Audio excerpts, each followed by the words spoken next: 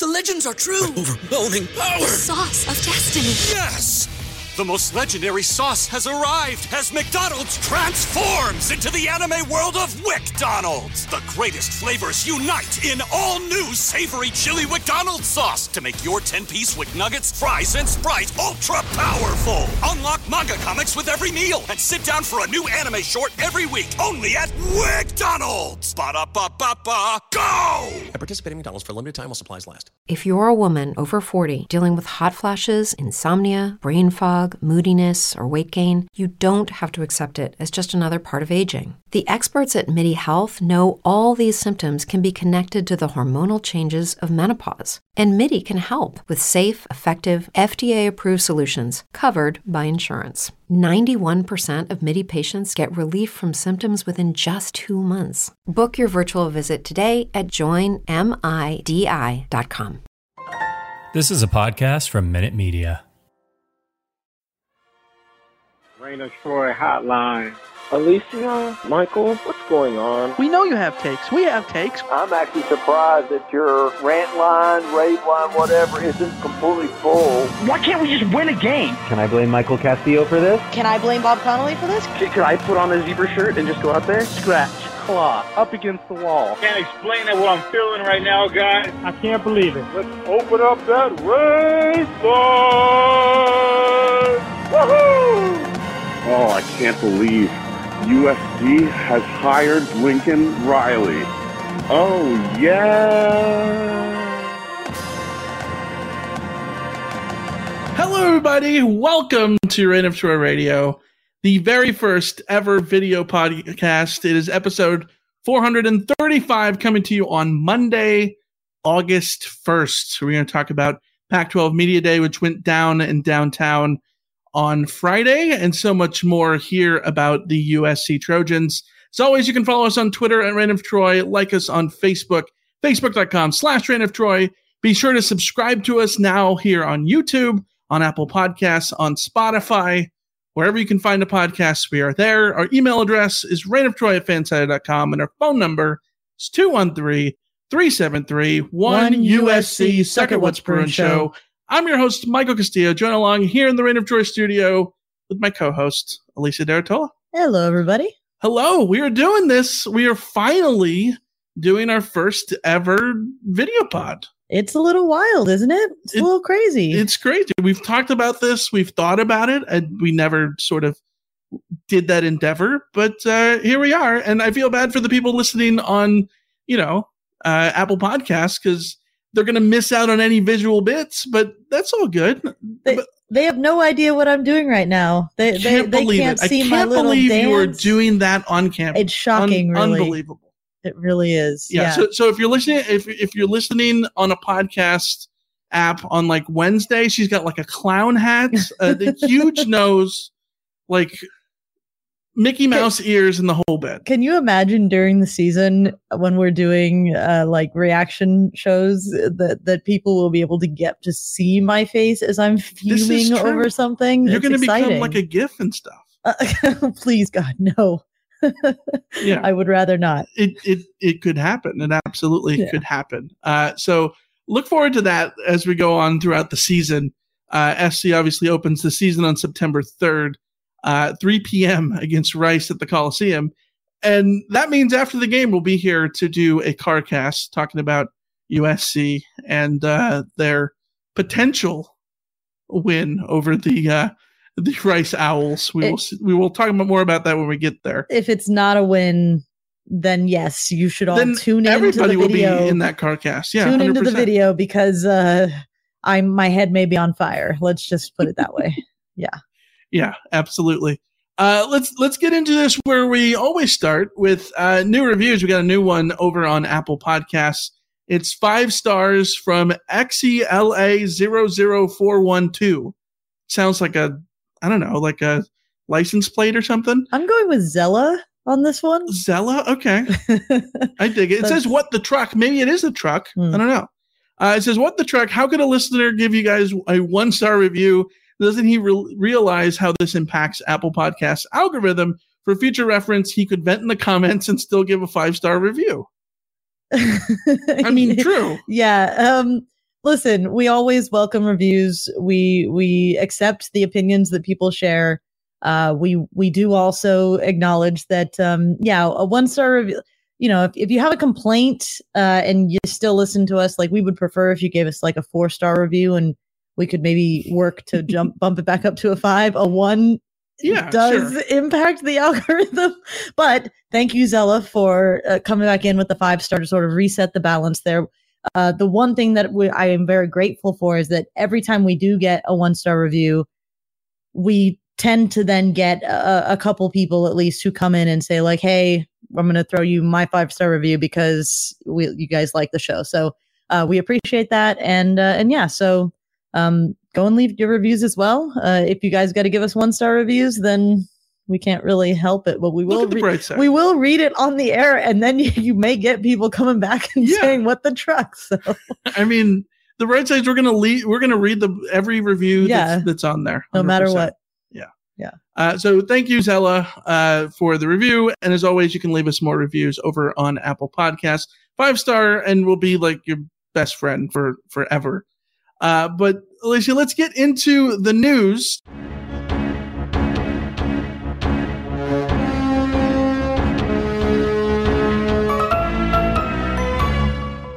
Alicia, the big news here is this from the LA Times that Carol Folt apparently shut down the Pac-12 expansion talks last year. What's this?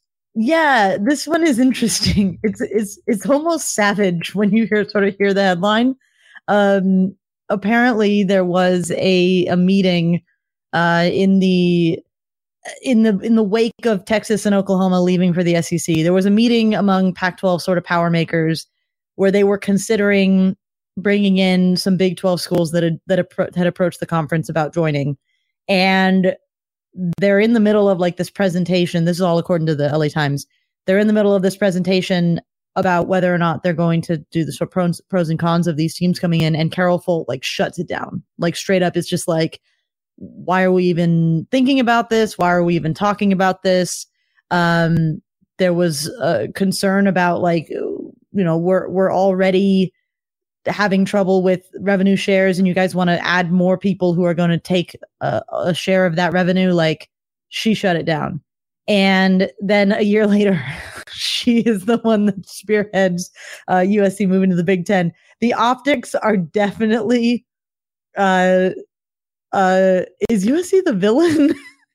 I mean, it certainly looks a little like it, right? Like, I think it's incredible that for so long, Carol Folt was sort of the enemy of a lot of the SC fan base. And we talked about it here on the pod. Like, it wasn't necessarily fair. It was super undeserved. And here she is. And I think that depending on what school you're a fan of, you absolutely can look at it and say, Carol Folt is, not the best move here for the conference as a whole in the history of the Pac-12 moving forward. But as far as SC is concerned, if you're talking about making more money after Texas and Oklahoma go to the SEC, we talked about it last year. What was bringing in Oklahoma State going to do? What was bringing in Kansas State and TCU and Baylor really going to do for the conference? So I sort of get it, right? Like, I don't think it's crazy to poo-poo that idea. Yeah, that was sort of my thought too, is at the time, I think we talked about it and I feel like it was the kind of thing where there isn't enough clear positive movement behind bringing in any of these. Each one of the teams that that the Pac-12 was considering was, I guess maybe you get the Dallas-Fort Worth market, maybe, but not really, because it's not like TCU is the biggest brand in that market. Maybe you go for Baylor's money, but then there's sort of the religious aspect there that can get complicated. There's always been talk of BYU, and that comes with its religious aspect of dealing with this whole Sundays thing. Like, there was cultural questions and all this kind of stuff. So like, I totally get why this wasn't something that USC certainly was going to push at the time. I think the only thing that could have saved this whole headache around realignment and everything is if years ago, Texas, Oklahoma, USC, Oregon, UCLA, etc., had gone full bore into merging the Big 12 and the Pac-12 and going for their own little super conference that was going to be sort of controlled by the USCs and the Texases and the Oklahomas of the world. There were a lot of hurdles to that, though, and Texas was always going to be difficult to deal with too. So I don't know.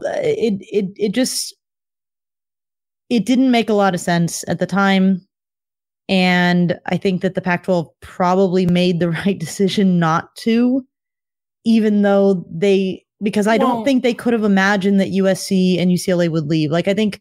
What do you consider the Pac-12 there? Do you consider the Pac-12 as it stands now, which is essentially the Pac-10, if we're going to take SC and UCLA out of there? Because if that's the case, then no, I don't think this was the best move for the Pac-10 or the leftovers of the Pac-12, right? Like, but at the end of the day, like if you're talking about SC being in a conference with a media market, do you want Manhattan, Kansas, or do you want Manhattan and New York?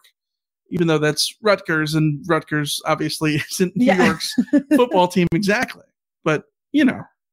I don't know. I just think this whole thing, I'm not trying to be naive, but like, do I think that Carol Folt had it in her head at the time that she was going to green light USC leaving to the Big Ten? Probably not. I don't think so. So I don't know that this was like a savage move by USC. I think it was business as it was then and business as it is now. Like, I would love to know a timeline on USC and UCLA approaching the Big Ten and sort of when that all started happening. Like, that would be fascinated to learn that. But somehow I just don't, I get the feeling that if it had gone on that long, it would have leaked earlier than literally the day before it was going to happen. Right. Yeah. And well, when she shuts it down 15 minutes into a meeting, that makes it super easy to, end this from the start. So that's the latest report from the LA Times that came out a couple of days ago. Other news to get to here. This one may be more on the worrisome side. Malachi Nelson, who's now the #1 recruit in the country in the 24/7 Sports Composite for next year at quarterback, USC's commitment out of Los Alamitos. He's suddenly looking at Texas A&M and went down to College Station. Is this a concern? I mean, I don't think it rises to concern yet. I think it's recruiting. I think that recruiting trips at this point are too big of a thing that like a high school kid can do, that to get mad at them for taking a trip at this point. I can't do it. Do I think that Malachi Nelson is in danger of flipping to Texas A&M at this moment? No, I don't think so. I think that any flip of Malachi Nelson to Texas A&M will take a long time and will have USC contributing to the reasons. Like, if USC utterly tanks this year and things just don't look like they're moving in the right direction, USC is going to lose recruits. But the moment USC starts winning games, like, these dudes are not going to be looking back. So yeah, a July visit to Texas A&M, it's not sort of raising my blood pressure at all. Would it be better if he wasn't taking visits, if he was completely shut down and you didn't even have to think about the possibility of anybody coming in for Malachi Nelson? Absolutely. But he's the #1 quarterback in the class. Like, you'd be naive to think that he doesn't have a million people in his ear trying to get him to flip, trying to give him an offer. Frankly, it's USC's job to keep him home. Like, it was USC's job to keep a million other Southern California quarterbacks home, and they utterly failed at that job over the last few years. So if Malachi Nelson goes somewhere else, that means that somebody dropped the ball at USC. That means Lincoln Riley dropped the ball at USC. He can't afford to let that happen. So it either happens, and that's a very, very bad sign, or this is all just sort of summertime recruiting smoke. The way I look at it, you look at the track record that Lincoln Riley has had at recruiting quarterbacks, there's no need to worry here. It's early on. Doomsday scenario, if he does flip to the Aggies, like, I would have to imagine there's going to be some sort of, recoil to that where SC would have some other option, right? Like, the other thing is, he's a class of 2023 guy. Caleb Williams is here for the next 2 years. Like, I don't think this is anything to get overly worried about at this point. Just let things go, as you said, and see how the season goes. And if SC wins, yeah, they're going to have a million different recruits. The other thing is, even when SC has botched the quarterback recruiting stuff, which, over the last decade has happened, how many times guys that should have gone to SC, Tua, Matt Corral, Bryce Young, DJ, right? Uiagalelei. Like, yeah. The list goes on and on. Tate Martell. Yeah, Tate Martell. Sorry, Tathan Martell. Tathan Martell. Yeah, like the list goes on and on of all those guys. Costello. Like KJ Costello. Yeah, like the list goes on and on of guys that nearly came to SC but didn't. But who did SC get in their place? Sam Darnold. They pulled Sam Darnold out of their ass, sort of, kind of, out of nowhere. They get Keaton Slovis. Yeah, 3-star guy out of Arizona, but Keaton Slovis at one point was looking to be like a day one NFL draft pick, and then SC couldn't end up developing him. So, have you seen the list of the Heisman odds? No, for this year. Is he on there? Yeah, there are of the people with top 10 Heisman odds. There are 4 USC quarterbacks or former. There's Keaton Slovis, Jackson Dart, Caleb Williams, and then a former USC quarterback commit in Bryce Young. It's incredible. So yeah, you're again, if you lose Malachi Nelson, yes, it will suck. Absolutely. He's the guy you want, but it's not like Lincoln Riley is ever hurting for quarterbacks who want to come play for him. You remember Jack Sears? Yeah. Jack Sears. You ever just stop and think and look back at the good old days? Jack Sears was a thing. Yeah. Jack Sears was very much a thing. He was the next Sam Darnold until he wasn't. So yeah. Yeah, things have absolutely changed at quarterback. But yeah, that's going to wrap it up for the news here before we start talking about Pac-12 Media Day, which went down on Friday. I want to dig into the chat here. We got a shout out from the College Football Bros. It says graphics are great. I'll take that compliment. Thank you. John Bueller says, look at this. Look at how nice this is. Yeah. Matthew Moreno says, Michael, what hat is that? It's the Frisco Rough Riders. Yeah, out of Frisco, Texas. One of the things I'm excited about is getting to do these video podcasts. Means people are going to get to see your massive collection of random hats. Yeah, except it's gonna look like we're absolutely like the ripoff of Tunnel Vision, where Shotgun had his backwards hats, all have them forwards, and all. It's just two sides of the same coin. Two times the sides of the same hat. Yeah. Two sides of the same hat. Yeah. David asked, where is the dog? Sadly, Jessie is in her crate. She cannot be trusted to not lay on the ground and chew the things that are the loudest. Yeah. We learned that the last time we recorded podcasts. Well, last time we recorded, it was your AirPods. Oh yeah, she was literally munching on my AirPods, which survived somehow. But yeah, that she does that. But yeah, we love her. But she hasn't quite learned to be quiet enough to be a guest of the podcast. But one day, maybe we'll have her sitting. She'll be right back there, just chilling out, and then you all can just watch the dog instead of watching us. That'll be nice. Yeah, and she'll call right into the rant line, I'm sure. Yeah. Yeah. And then also Ross asked if I'm optimistic today. Optimistic Alicia's in the house. There you go. And with that, let's move on to talking about the Pac-12 Media Day. And the media poll came out on Friday at Pac-12 Media Day. USC picked to finish third in the Pac-12 behind Utah and Oregon.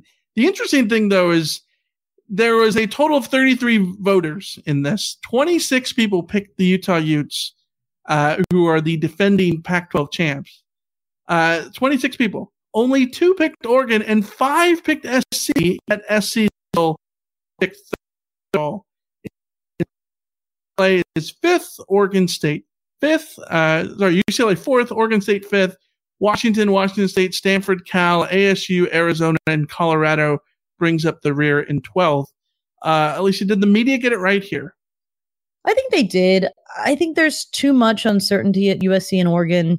Oregon lost some really big hitters in terms of their players, and also they're starting over with a new coach. And I think they made a very interesting hire, but they made a hire of a guy who has no head coaching experience, no lone defensive coordinator experience either. He's basically just a recruiting guru. So he has a lot to prove. I would be skeptical about Oregon hitting the ground running very well.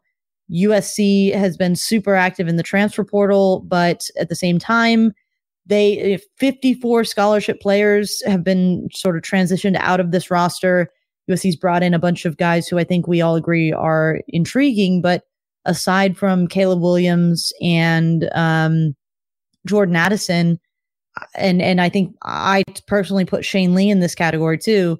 Those are like the big impact guys that I'm very, very certain will have an impact. But the rest of them, and this is no offense to any of them, because I think everybody that USC added has some real potential. Like, I'm really excited about Brendan Rice and Romello Height from Auburn on the defensive side. Could be an absolute gamer for USC. But all of those guys are not like USC brought in one Biletnikoff Award winner. None of the other guys they brought in are national award winners. So like, you can't bet on this being a storming turnaround of a roster that's been completely reworked. Right. Skepticism should rule when it comes to USC. Excitement. Optimistic Alicia is here to say she's extremely excited. It's like, we're almost there. It's like, I'm pumped to see this team. I'm excited to see this team. But I think the media is correct to say, you know what? No, USC needs to prove it before we pick USC to go toe to toe with Utah. Utah has Kyle Whittingham. We know what he is. We know what that team is. We know what they can do. Cam Rising at quarterback. Cam Rising, it looked great at quarterback last year. They have a system in place. They have good players. I think that this is entirely fair. And if at the end of the year USC or Oregon are at the top of that of the standings, good on those teams because they answered the questions. But those questions don't go away. Like, they still exist. Skepticism rules for both of them. Yeah, absolutely. I think that you look at the poll 1 to 12, and I'm struggling to find any sort of complaints here. I think it's pretty tight. You have to put Utah 1. After that, I think it's a question of, do you go with someone like Oregon, SC, or UCLA? And I'm fine with the order. Oregon, SC, and UCLA in that order. Any sort of order, I think, is fine there. And after that, everything sort of falls in line. Oregon State being ahead of Washington sounds crazy, but look how good Oregon State was last year. They bring so many of those guys back, too. I want to see what it's like for Jonathan Smith continuing already. He's like in year, 5 in Corvallis, which sounds crazy to me. You never know what to expect out of Stanford these days. I think Stanford, if anyone is potentially egregiously underrated, it might be Stanford. I think Tanner McKee could be one of those quarterbacks that just launches Stanford. Were they like 3-9 last year? They were not good last year, but they got all of their positive plays in one game against SC. Pretty much, yes. Yes, this is true. And they will do it again this year, by the way. Yeah. I mean, I'm really interested to see what happens with Arizona. I did not think that they made the right move by going with Jed Fish there, but he seemingly says the right things, and I really liked how they played last year. They reminded me of sort of like of Colorado in 2015, the year that they were close, and every game they lost by like a touchdown or within a score at least, and then they came back the next year and actually won the Pac-12 South. Kind of feel those vibes from Arizona. Not that they're going to win the South this year, but more so that they're going to be in games and really kind of test people. So them at 11th, I think, might be end up aging poorly if they can string together a couple of wins. But I don't know. The media poll in general, I thought went well as a whole. Yeah, I really can't complain. Also, media polls are a crapshoot. Yeah. There's no winning. Like, no one wins here. If they get it wrong, it happens all the time. If they get it right, no one gets an award. So right. Yeah. Yeah. And the media day as a whole went down on Friday, and you weren't able to go. I went with our friend Jake Merrifield from the What's Brewing show, and I gotta say, I don't know that you missed anything. It was like probably the most disappointing and okay, I say disappointing Pac-12 Media Days. I don't know what my expectations were, but it was just like a general mess session. Were you expecting like I don't a know, giant fist fight in the middle between Kliavkoff and Bone? It was just like I walked away and I'm talking to Jake and I'm like, what did we learn here? I don't know. I don't know. First of all, it was at the Novo Theater in downtown, which is formerly the Club Nokia. And they did it in this weird way where I think that's where I saw Thrice last year. I saw Led Zeppelin there. But the club small. Is nice for music. I don't know that I'd have a media event there, especially when there's, lunch and there's a Radio Row and all that stuff. And they sort of just kind of threw those things in different parts. You kept having to take elevators up one floor, but you couldn't take it all the way up to the other place. Like it was like you were in a video game, going through different levels. It was very bizarre logistically, but I digress. Let's talk about the things that were said there. And I don't know that there's anything that is overall like surprising.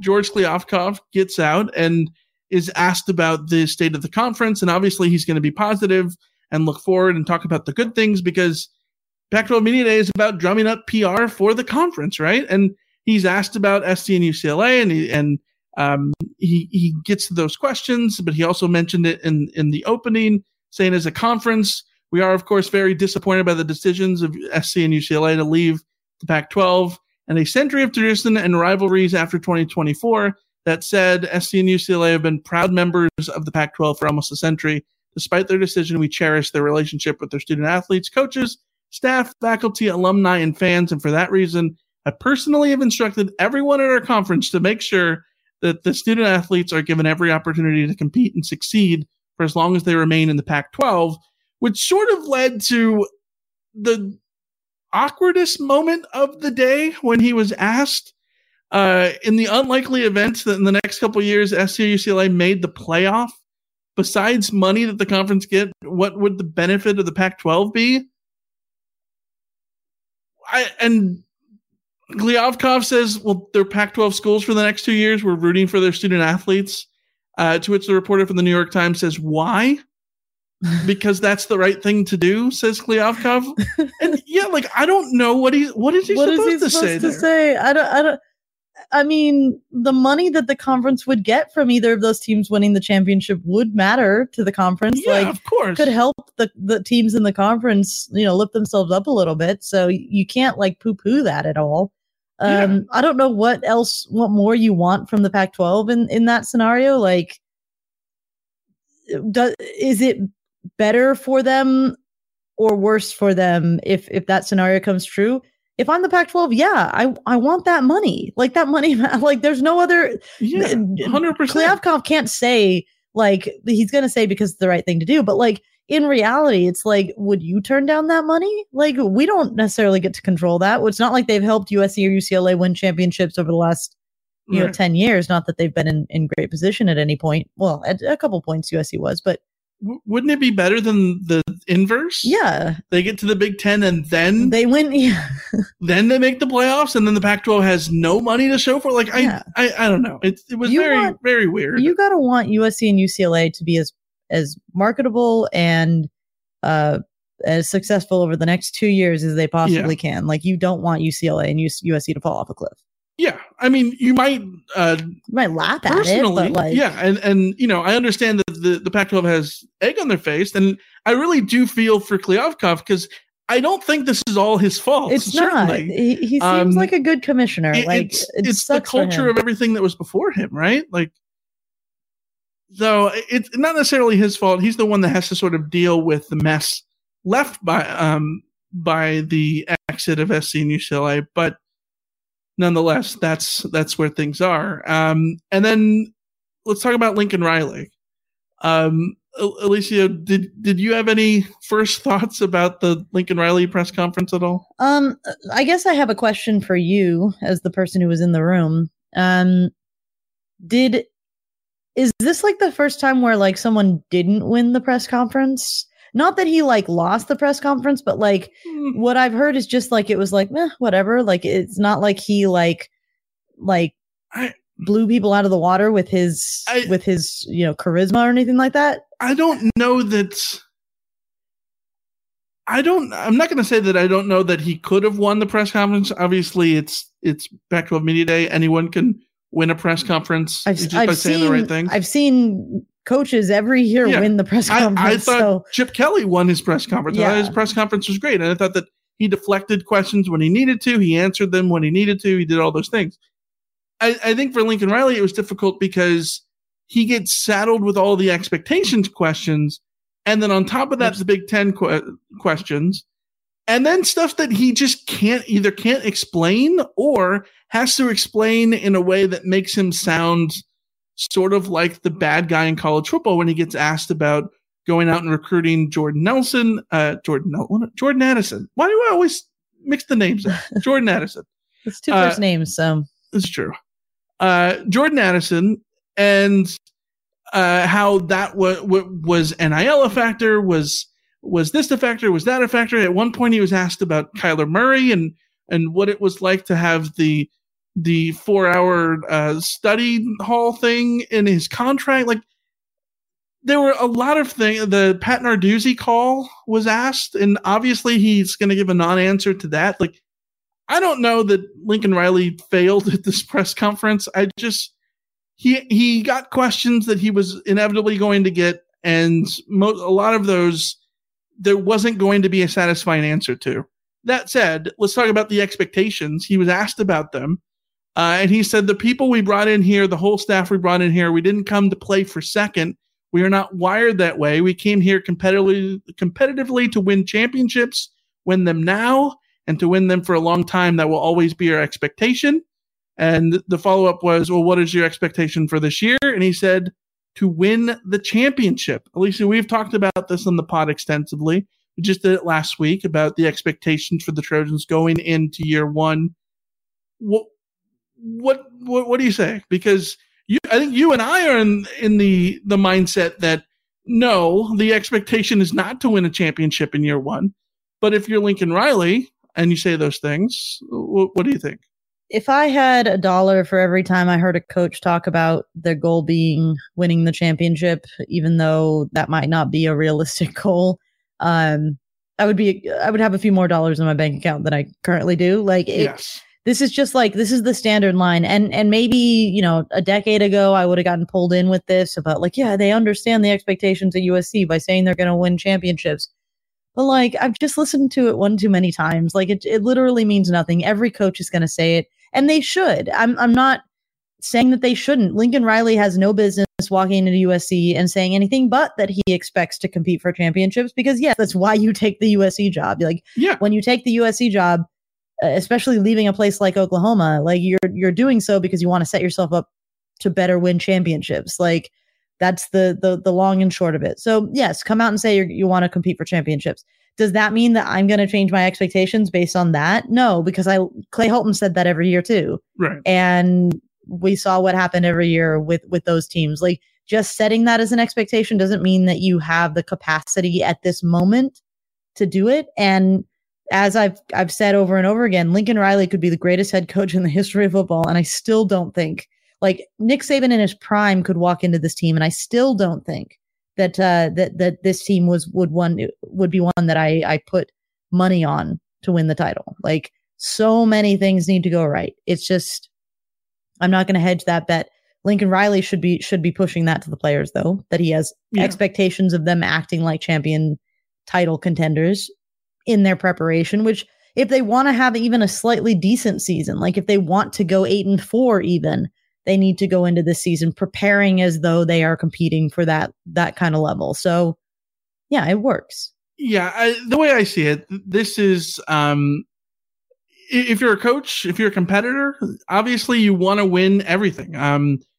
Caleb Williams was asked the same question, and he said that he wants to win every game. And then Shane Lee was talking about expectations, and he says that expectations are the best when they are set behind closed doors and you're not answering to the expectations outside of the room. And I think that's probably the most objective answer, like in total here. But the reality is that coaching is about motivation, and you're going to get one of two things at these press conferences. You're either going to get A, we're going to win a championship, or B, no, we're not even going to talk about championships. We have to win today and then win tomorrow, and all those things. Like, those are all just ways to focus and ways to coach. So it doesn't matter. I don't think Lincoln Riley should be judged on whether or not SC wins a championship in year one. But if he wants to put the standard there so that way he's never changing the standard, then yeah, of course, do it. Like, absolutely. Do what works as a coach and what is going to be a motivational tool for you to get the most out of your players. You just need to sort of pass this test. You setting that to win the championship expectation out in the media, that needs to be a daily sort of, okay, so are you doing studying like you want to win a championship? Are you lifting weights like you're doing so because you want to win a championship? Right. Like, I tend to agree with the idea that you can talk about winning championships, but the real fact of the matter is players at USC should go in thinking we will win every game that we play. And I don't think that's an unreasonable expectation. Like, no, stuff happens and you might not win every game that you play. But this USC team, as you know, someone in the K-Cat in the comments says, this is not optimistic, Alicia. It's like, I get it. I'm not certainly not. I'm not pumping this. I'm not pumping the sunshine. But I will say, the thing that is always very frustrating about watching USC is that you legitimately can go into 99% of the games and say, this is a game that USC could win. And if I were anyone on this roster, I would go in and I go down this schedule and say, like, why couldn't this team beat Notre Dame? Why couldn't this team beat, you know, every team on the current schedule? Yes, this team could do that. They should go into each game saying we expect to win this game because that's the level that USC will want to play at. What you want to happen doesn't always happen, but that should be the expectation for sure. And if you go ahead and follow that, then you do go on to win championships. Yeah. And for me, I'm just amazed at how different the same message can be for everybody, which is every coach is all about preparation and not getting ahead of yourself, but also setting goals, right? But they just go about it a different way. And I know that everyone loved to hate on Clay Helton for saying things about winning the Pac-12 South, but we talked about it extensively. It's the same exact thing that Pete Carroll would have said. Pete Carroll every year. Pete Carroll talked about winning the the Pac-10 more than anything else because you had to win the Pac-10 to go to the Rose Bowl, and then that's what you could control. And this is a different setup. And the other thing is Lincoln Riley said championship. He didn't say what championship.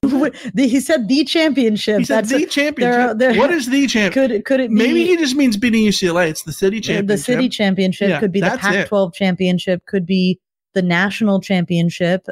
Could be the Cheez-It Bowl championship. You know, you never know. It's an open-ended conversation there. Yeah, absolutely. Well, Alicia, let's get into the mailbag before we open it up and dive into the chat and get all your questions. You guys listening to us here on YouTube, hit us with questions. Put question in the beginning of your question so that way we can see your question in the chat. Preferably in all caps question, because then it'll make it a little bit easier to track. I've already seen a couple people in there doing a Q or a question stuff, so you're on the right track. But all caps question will just make it easier to not miss your question if that's what you're in there for. Yeah, let's start with stuff we got offline first. A tweet from Maskless says, "I'm really intrigued with this kid Tackett Curtis as a freshman. Do you see him starting as a middle linebacker? This kid's football IQ is high enough for such a position. Congrats, Alicia and Michael, on your move from podcasting to live video." Yeah, thank you, Maskless. Do I see him starting as a middle linebacker as a true freshman? I hope not. I too am very excited about Tackett Curtis. I think just the moment I heard the Matt Grudegood comparison, I was all in. I love every little bit of information I've seen from this kid. So yes, get very excited. But I'm also of the opinion that there are certain positions that you never, ever want a true freshman starting. You don't want to be in a position where you have to start a true freshman at middle linebacker. You don't want to have to be in a position to start a true freshman at quarterback. You don't want to have to be in a position to start true freshmen on the offensive line. Wide receivers, we've seen true freshmen go out and be incredible. Corners can do it. Safeties, maybe not quite as easily, but I think you can have those guys come in and make that mark and feel like, okay, it's just because he's so much better.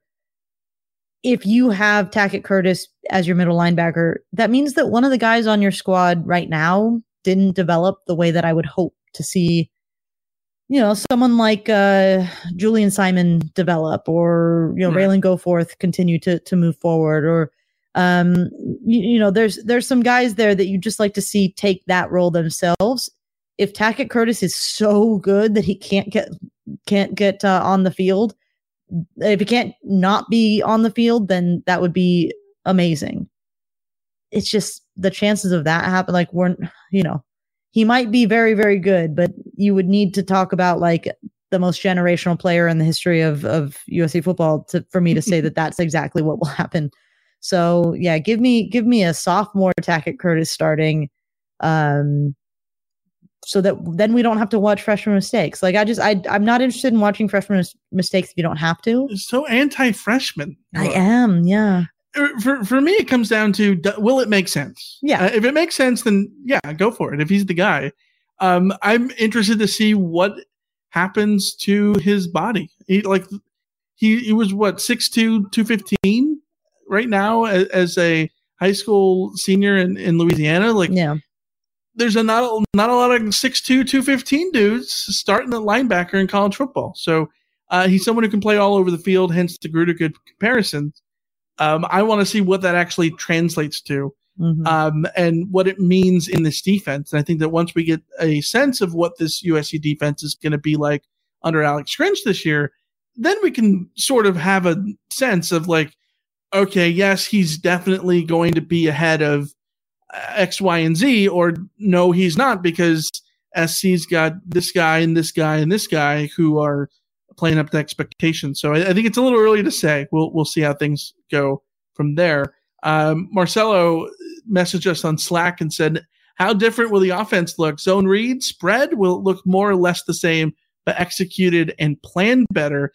I don't know that it's going formationally look completely different. I think that you're going to see tight ends split out wide. You're not going to see, I formation stuff.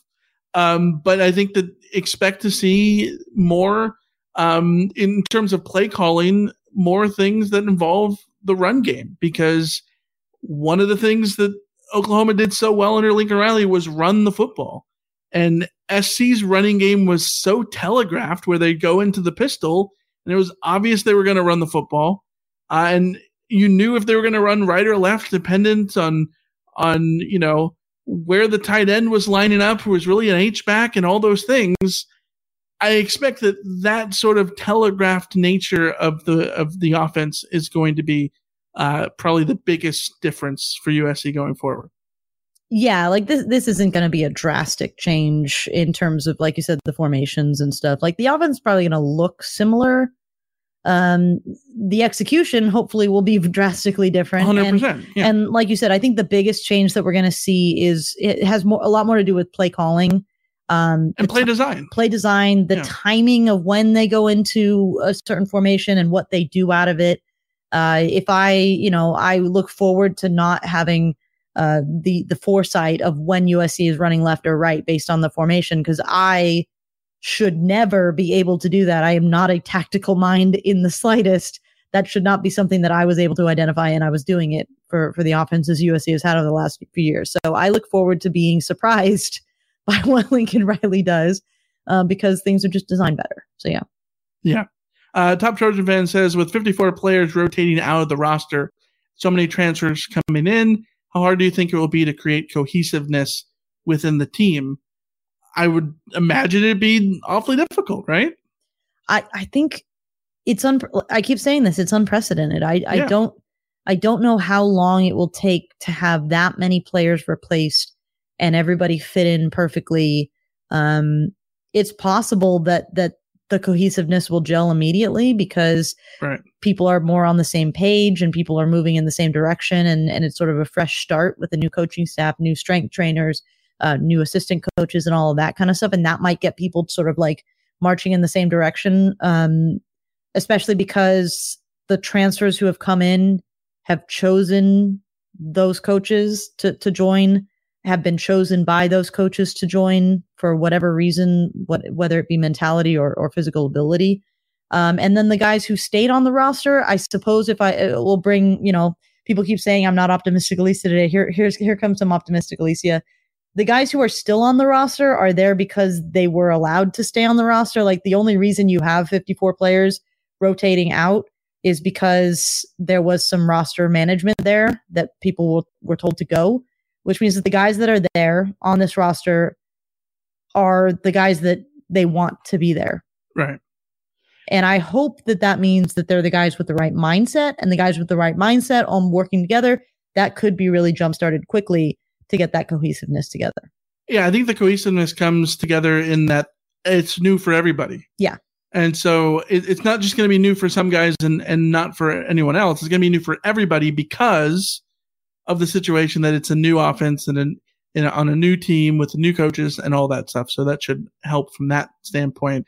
Last question before we jump into the YouTube chat here. SJ in Santa Barbara, USC beats Rice 24-21, scoring a last-minute touchdown to pull ahead. The Trojans struggle in the red zone, having to kick 3 field goals. They failed to score in the third quarter. What does Alicia and Michael's first CarCast of the season sound like, and how worried should I be? Remember Washington a couple of years ago? No, I don't think. I think I'll be disappointed. I think my refrain will be, this is what I was telling you guys on August 1st when we had our first video podcast about how, you can't know how the team will come together. It might take some time. This is unprecedented. Don't necessarily get carried away by the hype. This team will have it'll be a wake-up call. This team will have to go through some struggles. So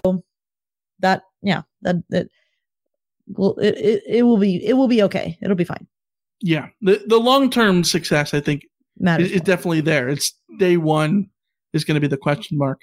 Okay. YouTube. Patrick says, will USC ever hope to be as great of a program as Ohio State? Sir. Well, last I checked, SC had a better record against the Buckeyes than the Buckeyes do against SC. That's what I'm saying. I haven't triple checked, but pretty sure I'm double checked. Jorge says, Alicia, have you changed your mind about situational mastery to your list of things to look forward to? Situational mastery is a good thing if it's actually something that exists and can be completed instead of just, it's just like championships. You can say championships all you want. That doesn't mean that you actually can go out there and do it. So yeah, I love situational mastery. So long as it's a show, don't tell situation. Situational mastery is such a good phrase that it sucks that it was ruined. That it was ruined. Yeah. Josh says, do you think it is sunk in yet to Big Ten fans that SC has a vast winning record against the conference, or they continue to pretend ignorance? SC is 69-29-2 all time against the Big Ten. Yeah, that record is pretty much speaks for itself.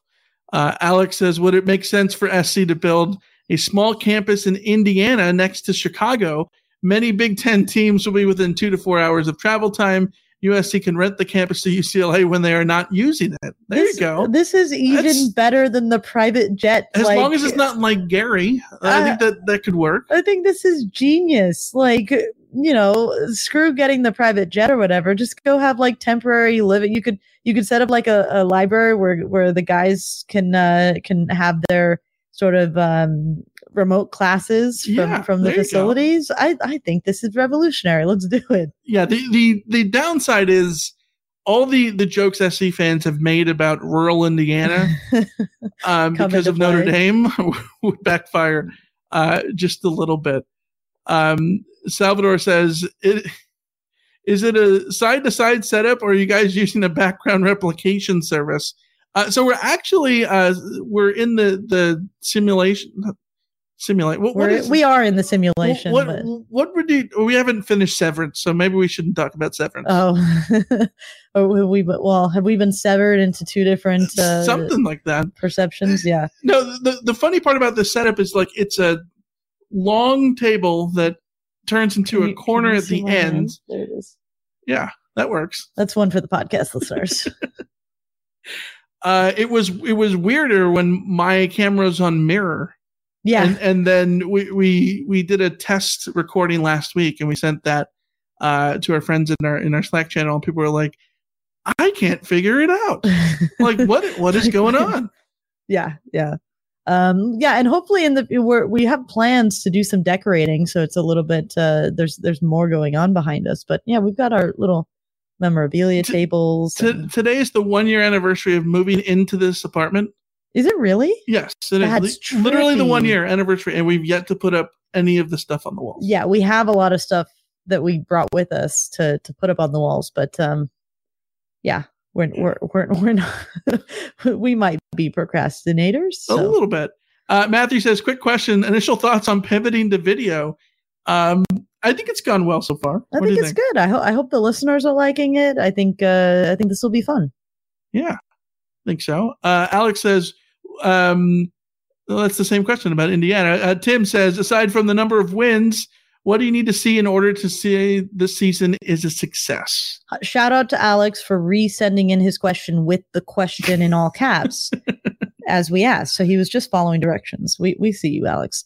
As for Tim's question, the things that we need to see are progress, coaching, development, a feeling that players are coming along by the end of the season, and that I guess my feeling would be that like the first month of the season matters less and less the further into the season you go, but like in a positive direction. Because like there's a universe where USC absolutely blows out Rice and starts out 4-0, but then sort of falls down in the middle of the season. Like I wouldn't want to see that. Right. Just a general feeling that the team is coming together, and that, you know, when they lose, that it's not a blowout, that it's because, you know, circumstances just sometimes happen the way that happens, and not that they were completely outmatched or outcoached or anything like that. Or if they are outmatched and outcoached, that they improve on those things, right? Like that they address those things and get better from them. I think that would be, a big hallmark for Lincoln Riley in year one. Absolutely. Josh says, with it coming out that Oklahoma wasn't willing to drop money for bigger and better facilities per Lincoln Riley's request because the program was joining the SEC, will Sooner fans stop crying? I think the thing that's going to get Oklahoma fans over the whole Lincoln Riley thing is winning games and the season started. And they're a good team. They absolutely will win games this year and probably still win the Big 12. So the thing that will rear it up is if SC continues to either has success or fails dramatically. And if they do one of those two things, I think Oklahoma fans will be in their feelings either way. Michael, what year is it? 2022. How many years has it been since 2006? Fair enough. Okay, thanks. That's my answer. Bradley, if USC wins the first 3 games convincingly, will they be ranked in the top 10? Yes. Absolutely. Are you kidding me? Like, I think the pollsters are looking for any reason to put SC as high as they possibly can. I think the better question is, will USC be ranked in the top 5? I'm already seeing USC ranked in the top 10. Fansided just put out a top 50. Fansided.com, my employers put out a top 50 with USC at number 9, I think. So yeah, it's more will USC be top 5? And my guess would be yes. I think there will be losses in the beginning of the season that open that up from other teams, and also any excuse to move USC up with Lincoln Riley and Caleb Williams running the show, I think will be taken. Yes. Yeah. The other thing is, like, as great as it is to, I think from the fan perspective, to root for a blue blood, there is nothing more, I think, annoying than Texas, Florida State, Miami, SC, Michigan, these schools constantly getting labeled being back or not, and then it turns into a joke, and then it turns into this. Like Texas is back, yo. Yes, but people joke about it, but also at the same time, people are so desperate for it to be real. Yes, that any sort of thing, and they're like, "Oh, Texas won a game. Well, we got to put them in the top 10." And it's like, slow down. And I think that SC will absolutely get one of those things. I think if SC comes out and beats Rice 52-0, they're going to go up like 4 spots in the poll, and that's going to be insane. Yeah. Next question for Tim. For someone who's never been to an away game outside of UCLA, what road game or must-sees in the last 2 years of the Pac-12? So we were talking about this. Oregon next year as like a must-do. You have to do, which we haven't done. Yeah, we have to do Autzen Stadium for sure. This year, Rice-Eccles, I think, is a must-do, especially with Utah at the top of their game, right? Yeah, and I like Salt Lake City, so I think it's a good trip for sure. Yeah. The Weekender, you can never go wrong with the Weekender. I haven't done all of them, so maybe this is a hot take, but like, is there a bad road trip in the Pac-12? The only thing that's no, I don't think there's a bad road trip. I also don't think there's a bad thing. There's no such thing as a bad sports road trip unless you lose and had a bad time. Yeah. Right? Like, I think that anything can sort of be fun, right? Like, Arizona Stadium in Tucson, maybe not the most fun stadium to be at, and it might be hot and all that stuff, but like, it's a good college town. They got good Mexican food. Mm-hmm. A little bit different than our Mexican food, but it's still Mexican food. Anytime you go to Arizona, just make sure it's a night game. Like Arizona State, just make sure it's a night game. They got Whataburgers. Oh, yes, they do. Yeah. So Portillo's. Can't go wrong with it. Yeah, absolutely. Ross says, a big fan of Kyle Ford. Where does he sit in the wide receiver rotation with all the studs SC gained over the offseason? Well, see, and this is the big question with all the transfers, right? Because there are just a lot behind Jordan Addison. I think there's a lot of questions. I think Kyle Ford could end up being better than Brendan Rice and Bynum, Terrell Bynum, and the rest of them that have come in, Mario Williams or whatever. He could also be behind those guys because we don't know where they fit in USC. We also don't know where he's at. I think he was certainly progressing, but we still need to see how he progresses from injury. So this fall camp is going to be huge because we're going to be able to get a little bit more of a sense of which of these transfers can actually contribute and which, like I've always said, it's like a 50-50 proposition. Like some of these guys are not going to pan out for one reason or another. Yeah. Yeah. I'm very curious about what happens with the wide receiver rotation because there's so many dudes that I don't know. I can't even guess. Like, I wouldn't be surprised if someone who was a stalwart last year, maybe like a Gary Bryant or a Taj Washington, ends up maybe on the outside looking in. And not because they're not worthy, but just because there's so many different dudes. Yeah. I don't know. Someone's going to get left out, right? Like, the only thing we know for sure is that Jordan Addison is wide receiver 1. That's the only thing we know. Absolutely. And like one of like 6 dudes could be wide receiver 2. Yeah. You don't exactly know. Daniel says it feels like SC keeps hinting at an alternate uniform, at least the retro stripes. If SC is undefeated going into the UCLA game, will they unveil them then? No, they should not do that. That would be a bad idea because you know what happens? Let's just say hypothetically.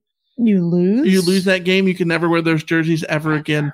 And you don't screw up the mojo. If you're undefeated, you keep wearing what got you all those wins. Also, in USC UCLA is also one of the great uniform spectacles in college football because of the colors. You don't need a special uniform. Yeah, it's like that's not the game I would do it for.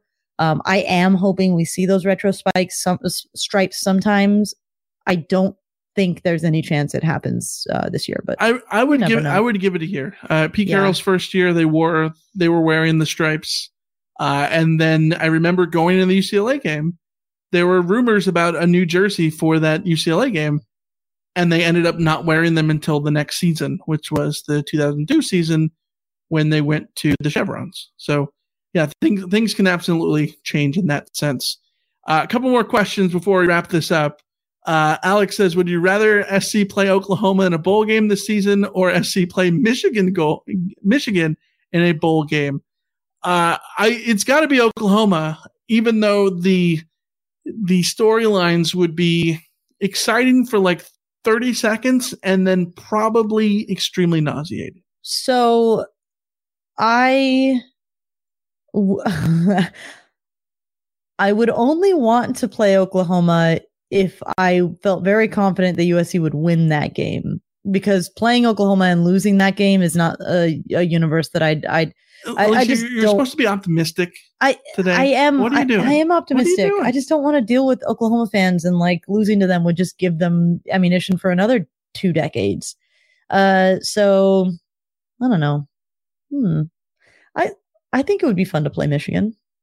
Yeah, I mean, it'd be fun to play either one of them. Either one. Yeah.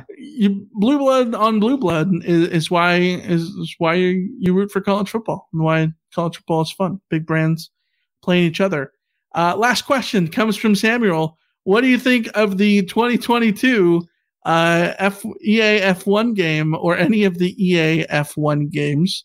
So this is the second year that EA has been in charge of the F1 game, even though last year they really didn't have much development because they bought Codemasters, who makes the game like 18 months ago or something like that. But this is the first one that EA had more of an input on. There's a lot of mistakes, but I don't necessarily think they're EA mistakes. I think everyone just loves to make EA the scapegoat. And my overwhelming thought about sports games is that the problem with sports games and why they are never satisfying as a consumer is because they're on a 1-year development plan. And as someone who has worked on an engineering team, web and doing web development and stuff like that, everything takes a long time to put together. It takes a long time to strategize, a long time to wireframe, a long time to get things developed, go through alpha, beta, and all those different testing things. Like, everything takes forever. And so when you have this process where you have to put out one every single year because of your contractual agreements with the leagues, it really limits your ability to develop properly and have features that are actually pushing the envelope and the game improving from year to year. And so people end up getting so disappointed because, well, when they go buy the new Call of Duty, it's gotten significantly better since, 3 years ago when they released the previous one or what have you. So I think that ends up making sports games inherently disappointing. That said, this year's game, I think, much better than last year's, where last year's left off. But man, the AI is pretty good. All I want is for them to take some of the time they put into making the graphics look utterly amazing, which they do look utterly amazing. Yes. But take some of the time they do in that and put it into fixing the technical problems that make the game not fun. Yes. Because like we're in a racing league, so like we want to play this game every week. We want to right there. That's my rig right behind me. Racing thing. Yeah.